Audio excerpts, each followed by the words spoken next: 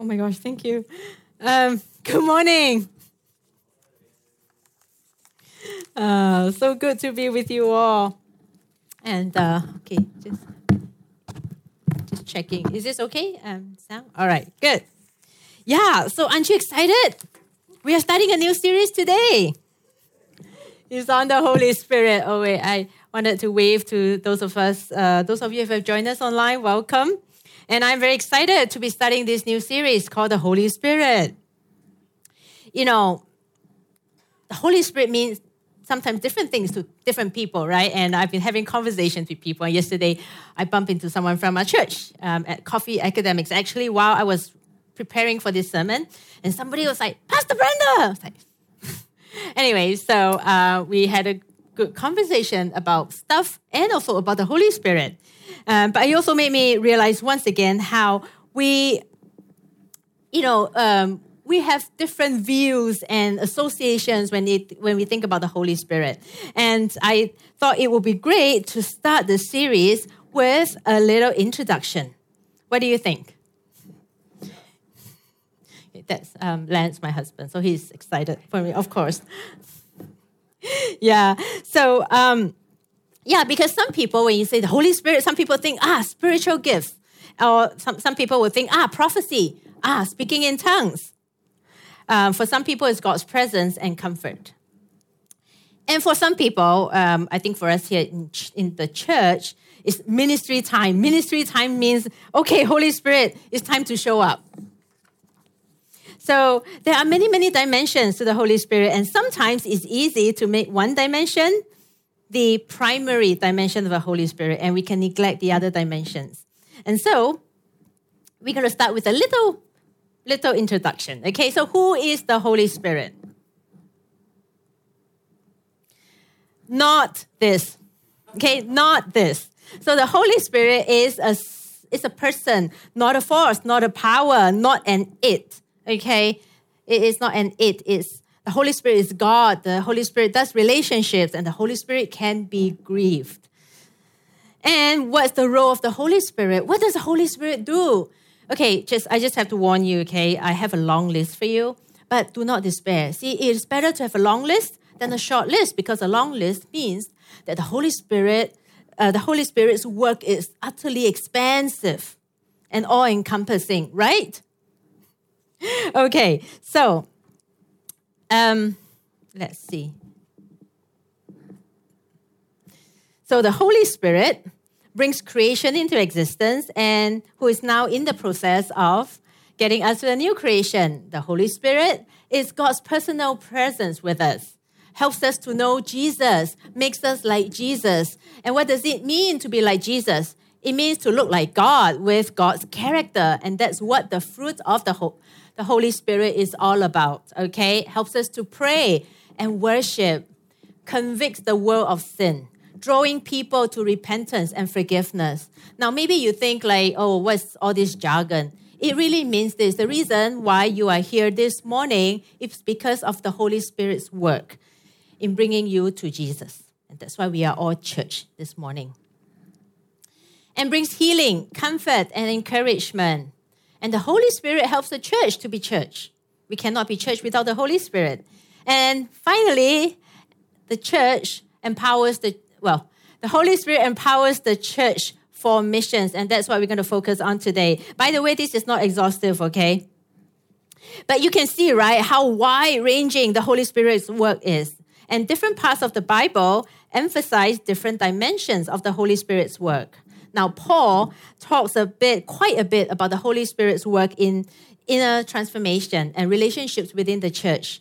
But Acts focuses more on how the Holy Spirit empowers us to bear witness for Christ.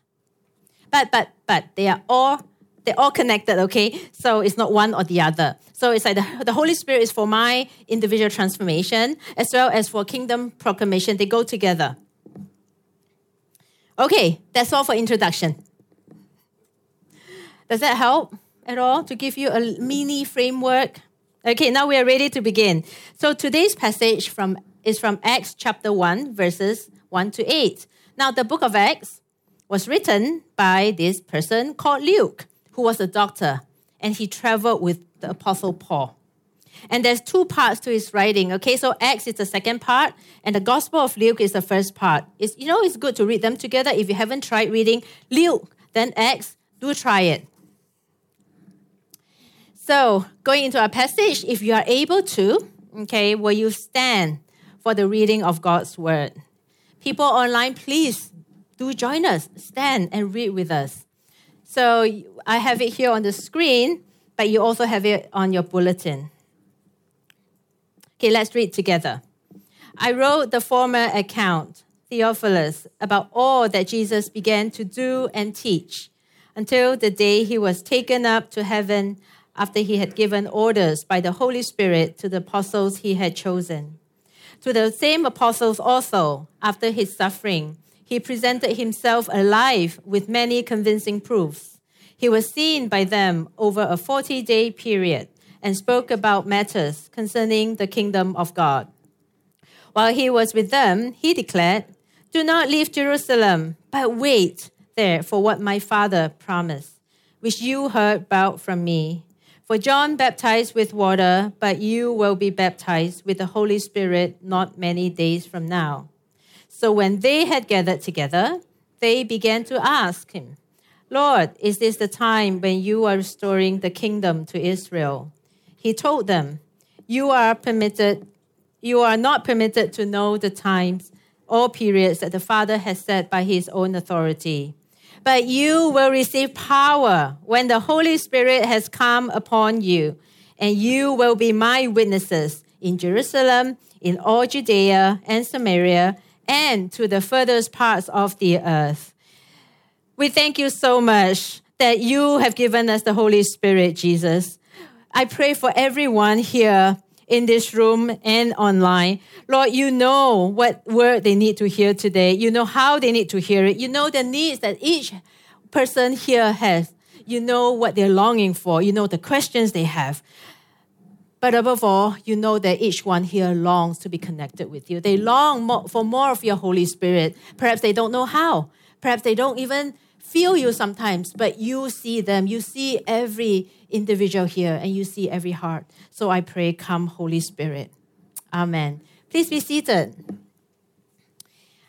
Jesus says, wait for the Holy Spirit. Then you get out there and witness. Wait, hang on, pause. Now, let us pause to consider this, okay? What is it about witnessing that needs the Holy Spirit so much? I know it sounds like a simple question, but it's a good question. What do you think it is? Does it apply to us, this passage? Maybe it applies more to the disciples, because maybe it was harder back then when they were doing their witnessing. After all, it was 2,000 years ago. They didn't have the technology. They didn't have the resources. We have a lot of resources now. Maybe it was dangerous for them to witness. Maybe they needed more miracles now with medication. And maybe they need more Holy Spirit and we don't, because times have changed. John Newton, the person who wrote Amazing Grace, said, "Is it really true that which the early church so depended on, the leadership of the Spirit, is irrelevant to us today?" Now, I know all of us here will give the right answer, right? What is the right answer? Of course, it's not true. But I do wonder sometimes whether we are nearly as hungry and as dependent on Holy Spirit as the disciples back then. What do you think? No? Okay. I see some nods and some shaking heads. But my own sense is that maybe we are not as hungry or as dependent. Maybe we are hungry but not as dependent. And I think a large part of it has to do with our idea of witnessing. What do I mean by that? I need to tell you the story of my hiking boots. So I was in Melbourne, Australia. I was hanging out with a group of friends, and they love to go hiking, bushwalking, if you're in Australia. And they were planning a 10-day hike at Cradle Mountains in Tasmania. Okay, so this is the picture. It looks very beautiful, right? And this 10-day hike is called the Overland Trek.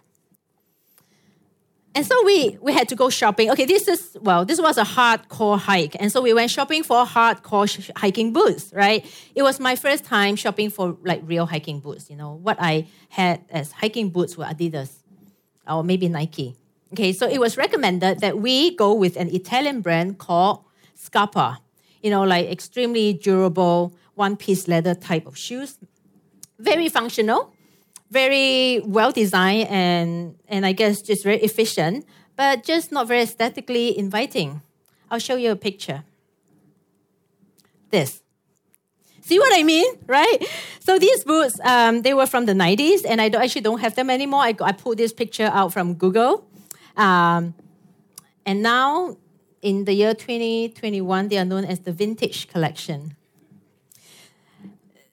So anyway, I wasn't exactly taken by the look of this, and it was very expensive as well. But I had to get them, so I got them reluctantly. And when I finally hit the track, carrying a backpack of more than 1/3 of my body weight, I do not recommend that. I was falling backwards. But when I went on the track, I was so thankful. I was so thankful because I've had to deal with rough terrains like hailstorms, like steep and slippery slopes, like rough edges on the rocks. And then that made me realize just how much I needed those boots. See, I did not know that I needed those boots, those hardcore boots for the trek because, why? I did not know what the trek would be like. Now, this is an analogy, and the Holy Spirit is not my Scarpa boots. And the Christian witness is not the overland trek. But is it possible that in the same way, we might have too small a view of what our Christian witness means? And so then we underestimate our need for the Holy Spirit. Do you think it's possible? So what exactly is the Christian mission then? What does it mean to be witnesses for Jesus? Now, for the disciples, it was to proclaim the kingdom of God in word and deed because it was what Jesus did and they were going to follow him. But you see, so they spent 3 years with Jesus, right? Jesus taught them about the kingdom of God, and Jesus also did things and proclaimed the kingdom of God in doing things, and the disciples saw everything. And then even after Jesus was risen, he continued to teach them about the kingdom of God over the 40-day period that he was with them, as we read just now. Remember that? We read that? So, maybe it is important. Maybe this kingdom of God idea is important, or understanding. So, what does it look like for them to proclaim the kingdom of God? So Luke tells us in his first volume, which is the Gospel of Luke, that, okay, stay with me. I know you're very familiar with this, and sometimes when we are familiar with things, we can do, okay, I know all those things, but stay with me, okay? By the power of the Holy Spirit, Luke tells us, Jesus healed many people. He set many people free from bondage and demon possession. He fed many hungry people with limited resources. Remember the fish loaf? He called the Pharisees out for the idolatries that caused them to treat people poorly. He reached out to those who were outcasts or social misfits, included them and loved them. And he taught them what true greatness and love is. And not only did he teach them, he showed them. How did he show them? He went to the cross. And all these things he did, empowered by the Holy Spirit. Now, so the disciples had some idea of what they were getting into, having been with Jesus. And how could they not want the same when they were tasked to continue Jesus' mission of proclaiming the kingdom of God? What about us? What does it mean for us to witness in the 21st century? What does it mean for you sitting here to proclaim the kingdom of God in both deed and word? I have some suggestion here. They're practical ways. Okay, this is not exhaustive again. First, your good old evangelism. How many of you find that hard? Share Jesus with people. Yeah, I see many hands go up. Yeah. So your good old evangelism, tell people about Jesus, your co-workers, people you spend time with in your sports group and your coffee group. But we can also stand up for people who are marginalized or discriminated against. We all know by now that racism is a huge issue, and it's a huge issue in Hong Kong. Pay attention when you're out and about. Don't stay neutral. Don't turn a blind eye. Call it out when you see it. Reach out to people who are different from you and have a relationship. When you're on the MTR and you see that nobody wants to sit with that person, maybe because of how the person looks, go sit with the person. And at your workplace, observe what is life-giving to others and what is not. Now, if you have the authority to make changes, make them. But if you don't, pray. Pray against systemic wrongs and injustice in the marketplace. Pray against income inequality that's so bad here in Hong Kong. Or if you're running a business, consider how the way you run your business can bring life to not just your customers, but your employees, including those at the bottom of the ladder. Especially those at the bottom of the ladder. See, church, our witness is most powerfully defined not by how we treat people at the top, but by how we treat people at the bottom. We discern and confront idolatry, whether it's in the form of money, power, or political agenda. Idolatry of any kind leads to us treating people poorly, putting things, even good things, above people. And this last one, probably the hardest for us here, the hardest for me, to love in a self-sacrificial way, like Christ did. See, it is easy to love with what you have to spare. It is not so easy to love with what you have to give up. Does that make sense? And that's how we witness. Now, is this sounding like mission almost impossible to you? You feel free to nod. This is a safe space. Right? Thank you for nodding. Yes. Now, add COVID, the working hours you have, the mortgage you have to pay, the family you have to support, and the office politics you have to navigate, and family problems you have to deal with. Or maybe you're not in a good emotional space right now. Maybe you're feeling numb and you're exhausted. You're just trying to survive. And so many people I meet here in Hong Kong are just trying to survive. And that's when the mission goes from mission almost impossible to mission impossible. But church, the Holy Spirit specializes in missions impossible. Did you know that? So this is precisely why we need to depend on Him, why we need to be utterly dependent on Him, to help us see when we're just too tired or blind to see, to stir in us a passion to love self-sacrificially, even when it seems impossible. And just to make us bold. And just to make us care. How many of you find it hard to care? I recall this one time when I just had nothing left in me. And I mean nothing. I was in Vancouver. I was fresh from, I just experienced or gone through a divorce, and I was hurting inside so bad. I just wanted to be left alone. So I was in Vancouver. I was in this grocery store called Whole Foods. Okay, there's all these huge tables, and you can sit and share that table. And so I was sitting there, drinking my coffee, eating my favorite humongous blueberry muffin, and just doing my own thing. And the Holy Spirit stirred and said to me, go talk to the person in red over there, just across the table, but the table is big. And to be honest, I was not keen. I was like, what do you mean by that? God, I'm depleted, can't you see? I have no more left in me. I'm hurt. I need healing. No, Lord, and of course, with the Holy Spirit, sometimes the Holy Spirit it's very consistently nudges at you, right? And so that's like, okay, God, I will do it, but very reluctantly, I went over, talked to the lady in red. And, Vancouver, people are friendly. So I approached her and said, hey, hi, how are you? And she said, oh, yeah, I had a dream that I was going to find God. It's like, okay. But that just opened the conversation, right? And I talked to this person about God. She didn't know what kind of God she was going to find, whether it was a Christian God or some other God. But we had a conversation. I talked to her about Jesus, and she said, yeah, do pray for me. I want to know this Jesus. Now, I don't know what happened after that. See, that's not my business because the Holy Spirit is the architect and the conductor, right? Maybe someone will come along, and follow up. But I did what I had to do, or what I was called to do, and I felt, I felt quite light doing that, because I felt it was supernatural because I could not have done it. I just could not have done it.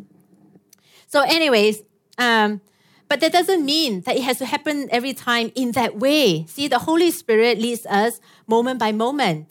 It's not like a legalistic act of rules, right? It's about being led by the Holy Spirit every moment of our lives. Sometimes the Holy Spirit says, this is a season for you to rest, heal. Sometimes the Holy Spirit says, you are fully charged, go. But sometimes the Holy Spirit says, go, even when you have nothing left in you. The popular saying, I think we have all said this at least once. God will never give you more than what you can handle or bear. How many of you know this?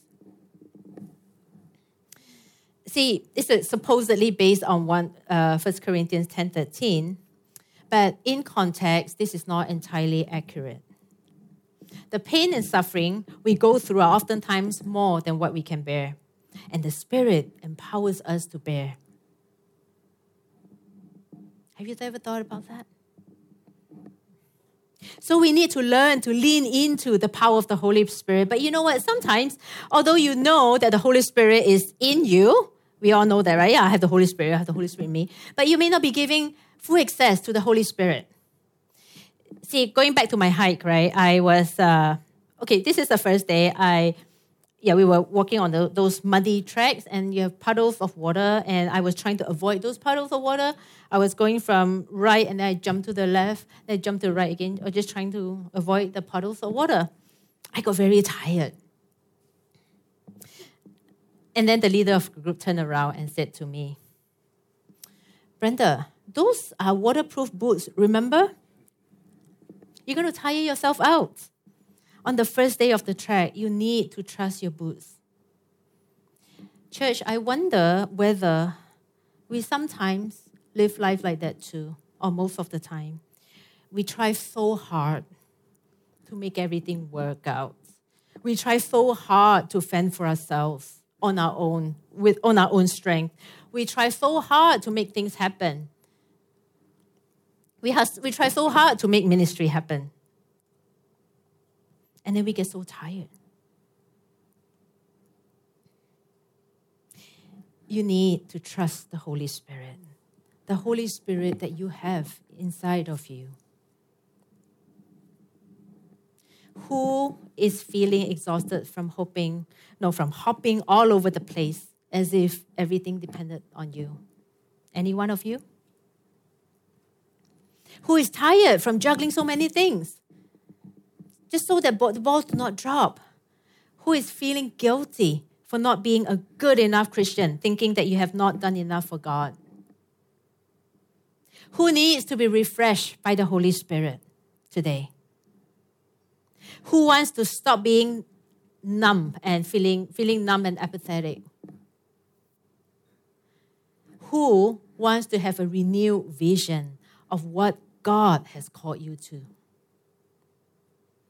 Who wants to be empowered to live moment by moment, led by the Holy Spirit? Who wants to see a revival in Hong Kong? Anyone? Who wants to see the kingdom come in India and in the Middle East?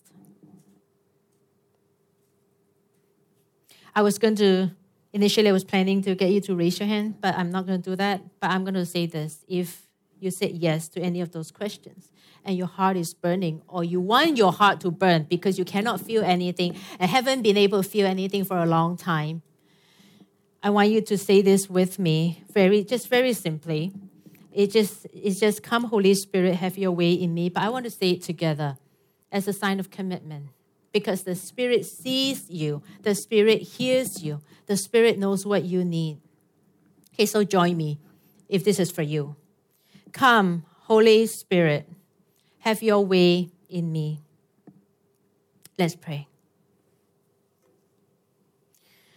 Holy Spirit, I'm standing here right now before you, feeling humble, because it is not me.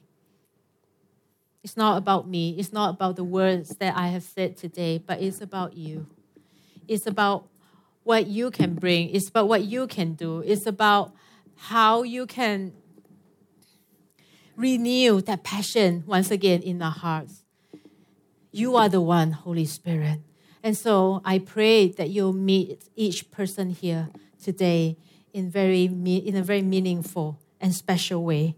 Come, Holy Spirit, we need you. Hong Kong needs you. The church needs you. India needs you. The Middle East needs you. So come, Holy Spirit. Amen.